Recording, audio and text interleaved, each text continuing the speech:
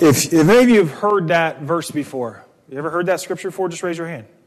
All right, that is the most important scripture pretty much to even any modern day Jew, and it would have been just as common in the time and the expectation of Christ. That is called the Jewish Shema. In other words, the Shema just simply means the hear, O Israel, the Lord our God, the Lord is one.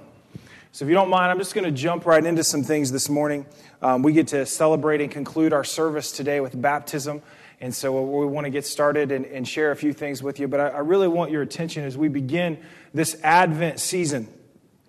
This Deuteronomy 6, 4 through 9 was called the Hear.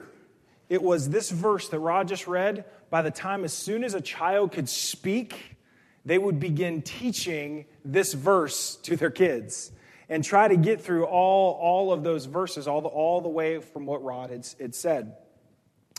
Anyone else that's a Jew would recite this verse twice a day. And if you consider what is loaded in it, one of the first things that they say is the Lord is one. There was a culture then that was very polytheistic. People worshiped many gods. And one of the first reminders was there is one God, one Lord, one faith over all and through all. And it talks about that we would love God with all of us. Not just on Sundays, not just when we feel like it. Love the Lord your God with all of your heart, with all of your soul, with all of your mind, with all of your strength. And the line that we'll focus on later today, it says, impress these on your children. And it talked about bind these around or wear these around your foreheads and around your wrists. Maybe you've ever seen, I don't know if you've ever seen Hebrews or Jews that do phylacteries or tefillin. Phylacteries are kind of these bands that they would be wearing along their arms. You'll see them with these on at the Wailing Wall.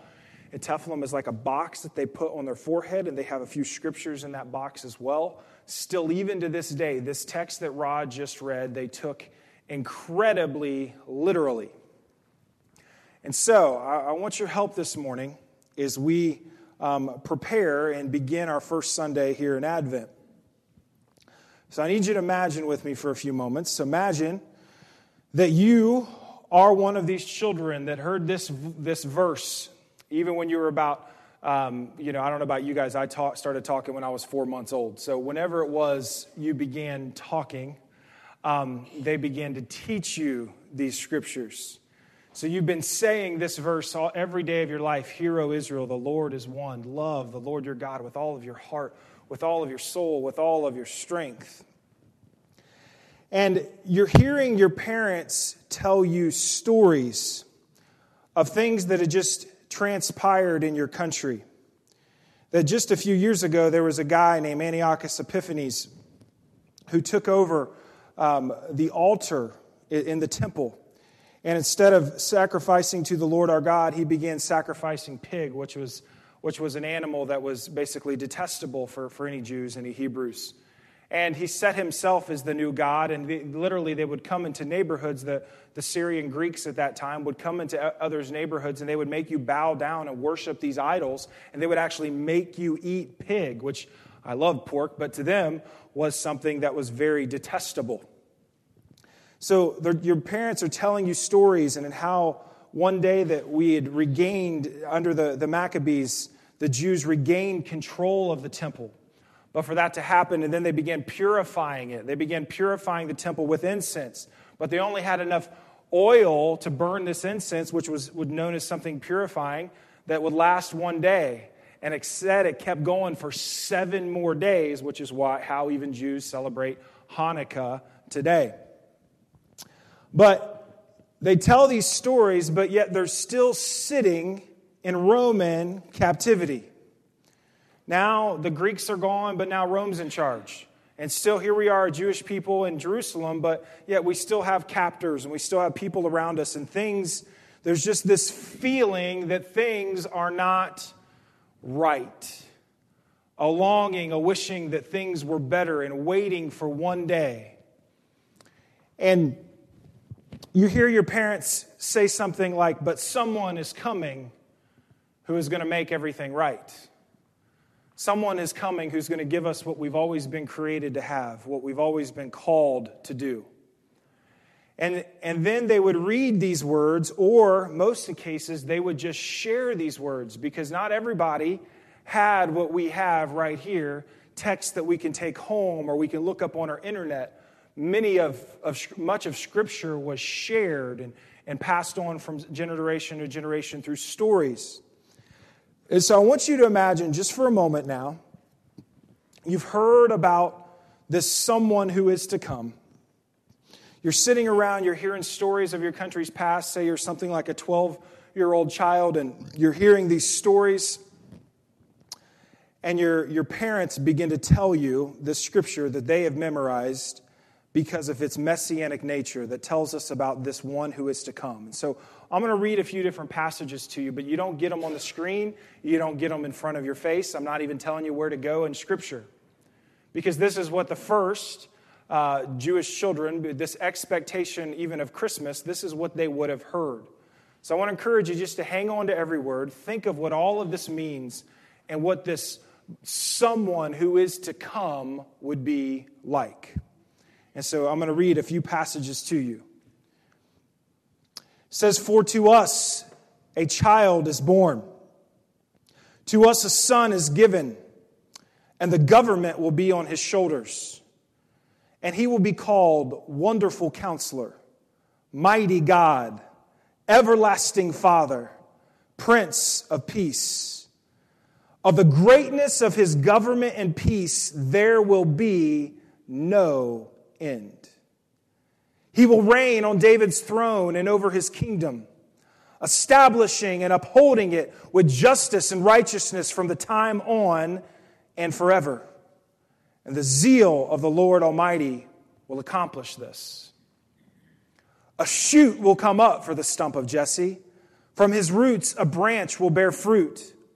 The Spirit of the Lord will rest on him, the Spirit of wisdom and of understanding, the Spirit of counsel and of might, the Spirit of the knowledge and fear of the Lord. And he will delight in the fear of the Lord. He will not judge by what he sees with his eyes or decide by what he hears with his ears, but with righteousness he will judge the needy. With justice he will give decisions for the poor of the earth. He will strike the earth with the rod of his mouth, and with the breath of his lips he will slay the wicked. Righteousness will be his belt, and faithfulness the sash around his waist. The wolf will live with the lamb. The leopard will lie down with the goat. The calf and the lion and the yearling together, and the little child will lead them. The cow will feed with the bear, their young will lie down together, and the lion will eat straw like the ox. The infant will play near the cobra's den. The young child will put its hand into the viper's nest. They will neither harm nor destroy on all my holy mountain. For the earth will be filled with the knowledge of the Lord as the waters cover the sea." Let's pray this morning. Lord, sometimes we have to be taken back to be reminded of what it is that we have today. What it is that we have that generations of generations have long awaited. We now sit here at the conclusion of 2018 and the first Sunday of December, and we possess the Spirit of God because of a risen Lord. Today, may we open up our hearts, open up our eyes, open up our minds to receive the power and the presence of God that is available to us in such a time as this. And Lord, may we respond to your word today. In Jesus' name we pray.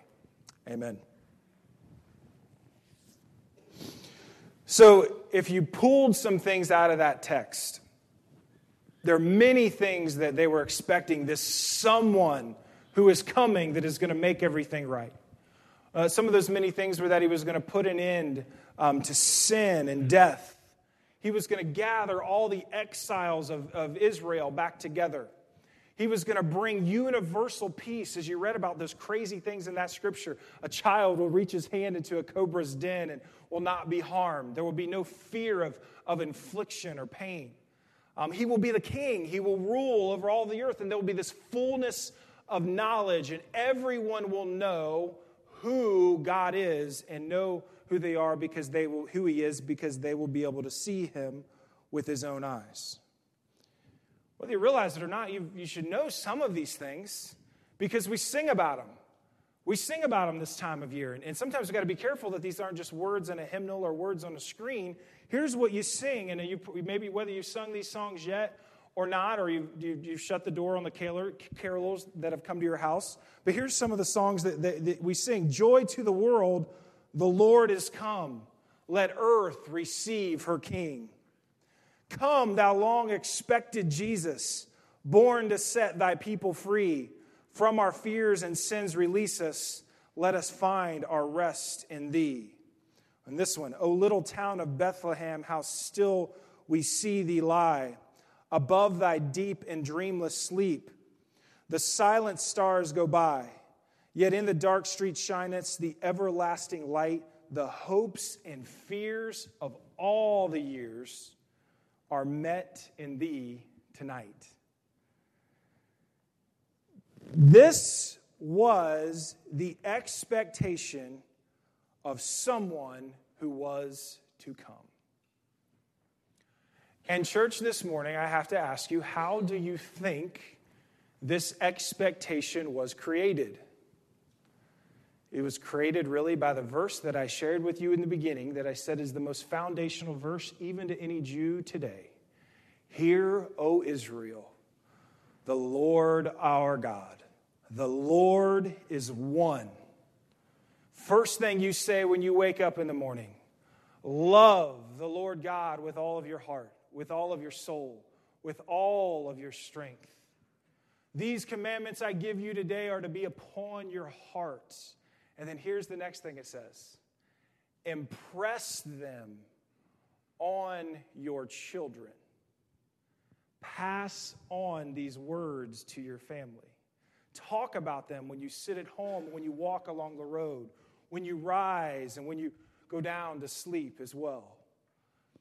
It began with they knew how to create an expectation of what it meant to be a Jewish child and this someone who was coming.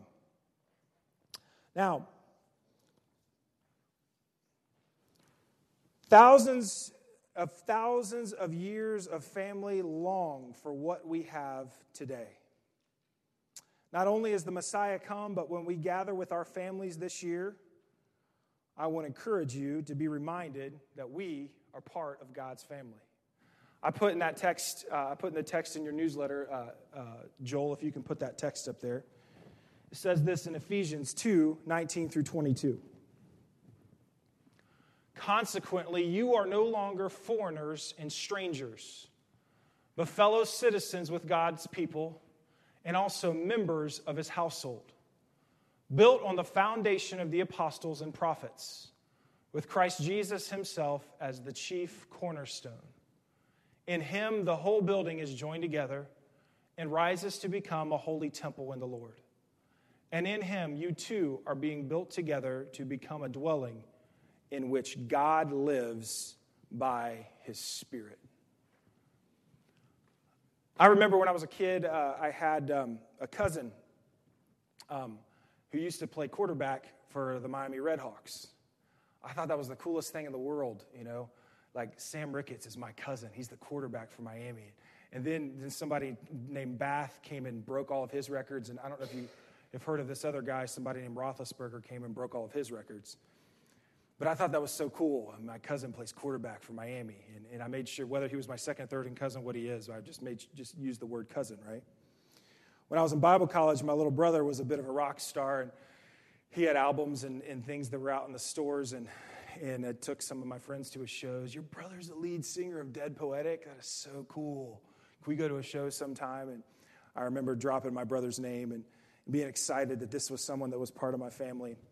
You've probably heard in the news how The Bush family now, you're seeing them gather together and tell stories and how they were so privileged to be a part of not just one, but two members of their family were president of the United States.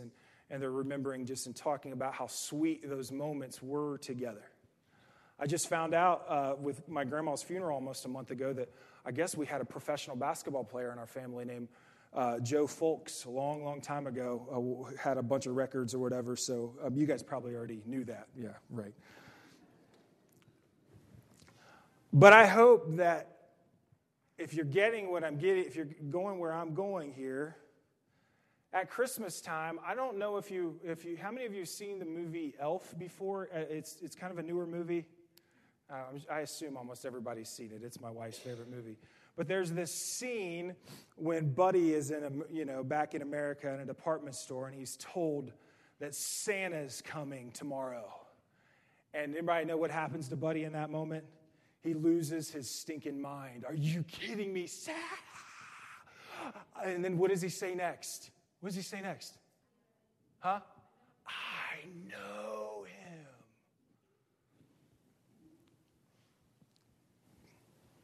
Church, all across the country, all across the world, people are doing what they do to celebrate Christmas.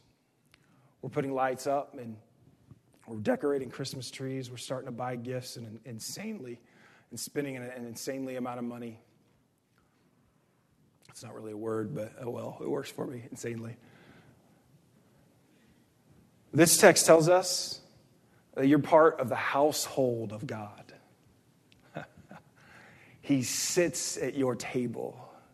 He resides in you. This is the time of year when everybody likes to say the name Jesus. But as a man or a woman of God in this world today, you get to say, I know him. That's how real he is to me. Let me tell you what else I know about Jesus. See, it's a time for a family celebration. That's why we've called this next series we're going to spend some time on this year, A Big Family Christmas. You're reminded that you have been invited to a table with the presence of God that you don't deserve. There's a really cool story in 2 Samuel chapter 9. It's kind of like the happily ever after story when King David finally comes to be king in Israel, and they brought the ark back into town, and he's just finally setting up his throne. This is before, all the work of the king really has to begin. And after King Saul had died in battle, and so as all these things are getting ready to transpire, King David asked the question, is there anyone in the family of Saul that I can honor? And one of his attendants tells him, yes, there is a man named Mephibosheth. He's lame in his legs. He can't walk very well. And then they say he's in this place called Lo-debar, Lo-debar is a pretty good description. It was a place that was impoverished, the place that if someone was lame, didn't have any place to provide for themselves, they would kind of go to a place like Lo-debar where they were expected to have beggars, and they were expected that everybody would just kind of help each other out the best that they could. And so that's where Mephibosheth, don't ever forget that name, Mephibosheth, not bless you like a sneeze, Mephibosheth, that was actually his name. And he said, bring Mephibosheth here into my kingdom. And he tells Mephibosheth, from here on, in honor of King Saul and Jonathan, you will now sit at the king's table. And all of this land that was your father's, or that your relatives, I'm now going to give it all to you. You are now part of my household. Mephibosheth got something that he didn't deserve. Just as all of us sit here today as we begin to celebrate Christmas, we must be reminded that we are part of the household of God. And we have been given a seat at the king's table. Now, you know this morning that you are loved of God. Christmas is time when Christians must be reminded to pinch ourselves when we think about who our family is. That we are the ones who get to experience the power of the Holy Spirit through the first coming of the Messiah. We are part of the household of God. So in previous weeks, as I continue to talk about the big family Christmas, each Sunday is going to remind us that we're part of a big family. We all can't really gather together, all the saints, like Paul. He's part of my family. Peter, he's part of my family. We've been adopted in. So we can't all gather together in heaven like we're going to someday. So right now, we get to experience with our big family that's here local, right here at West Alexandria Church of the Brethren. And so in upcoming weeks, we're also going to talk a little bit about what it means to be a big family in 2019. And some things that we're going to begin as a big local family together, some things to move forward.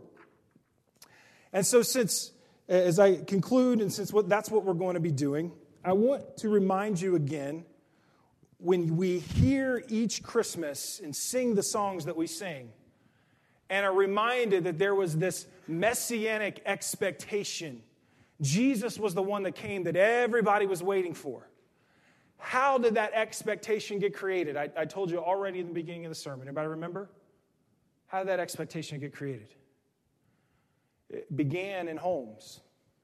Places like this, like when I read that story, they would tell the stories of Scripture. They would talk about Abraham. They would talk about Isaac. They would talk about Jacob. They would talk about Moses delivering from Egypt. And they would go on down the line, and King David and maybe Mephibosheth. And then they would say, someone is coming. And they would read those passages in Isaiah 9 and Isaiah 11. And this is what this someone is going to be like. And now today, we sit on the other side of this expectation. And the Messiah has come. And today I wonder, we've got a lot of expectation at Christmas. I mean, we have our own little expectations. Like we wonder whether Ohio State's going to make the playoffs or not. And the answer is no, they're not. We wonder, if we're going to, we wonder sometimes if what we're going to get for Christmas. We wonder if we're going to have enough money to spend for Christmas. We wonder if so-and-so in our family is going to be able to make it this year. And we have all of these things that are an expectation. But I want to encourage you. I want us to be a people, a church, part of the family of God, that learns how to bring the Word of God back into our homes. There's a couple ways I want to help you with that. When we begin the new year, we're going to have a reading plan again, and we'll begin going through the Gospels. We'll begin going through the Gospel of Luke as we begin in January. And I'll have some things that you could read, whether you read this with your spouse, whether you read this with your family. I just encourage you, sometimes we feel like, well, if I read, I have to be able to explain all these things. I got to know a little bit about it. No, you don't. You can just read the Word and let the questions come to you and begin to share these things with your family. But there's also something else that we have a really neat opportunity to have some fun together with this. Starting in January on Wednesdays, we're going to begin a program for our kids. We have a lot, if you've noticed, we just sent a lot of them out. We have a lot of little ones downstairs now. We're hoping that we have a lot of little ones that will begin to join us on Wednesday night. And I'll be talking to you more about our plans for a Wednesday night family night. That'll be for another sermon in the upcoming weeks. But one of the things we had to come up with was what would be a simple curriculum for Wednesday nights that we could do. And we've got something that is really neat and really fun that you can be a part of if you would like. And our program is called Junior Bible Quiz. A couple Wednesday nights a month, our kids will be coming to learn again biblical facts. They will get a chance, we will get a chance to create biblical literacy in our kids and hopefully with you as well. Because what I have is I have a spreadsheet that'll give you an opportunity, if you would like, to purchase some of these resources. We're going to take an order now. You don't have to pay for them today. But this is a study guide. It has about 511 Bible questions. And some of these things are tough. Some of these things are easy. So just to have some fun, let's see who knows one here. First person to raise your hand. In what language was most of the New Testament written? Congratulations, but she knows that because I told her the other day. Now, this is a study guide. It's got all of the different questions in it. I got scripture. I got my Bible reading. See, I got my Bible reading coming through on Ephesians 2 through 3. Because we were reading the Word in our home the other night. This is a cool, embarrassing thing to happen, and I don't know how to turn my phone off.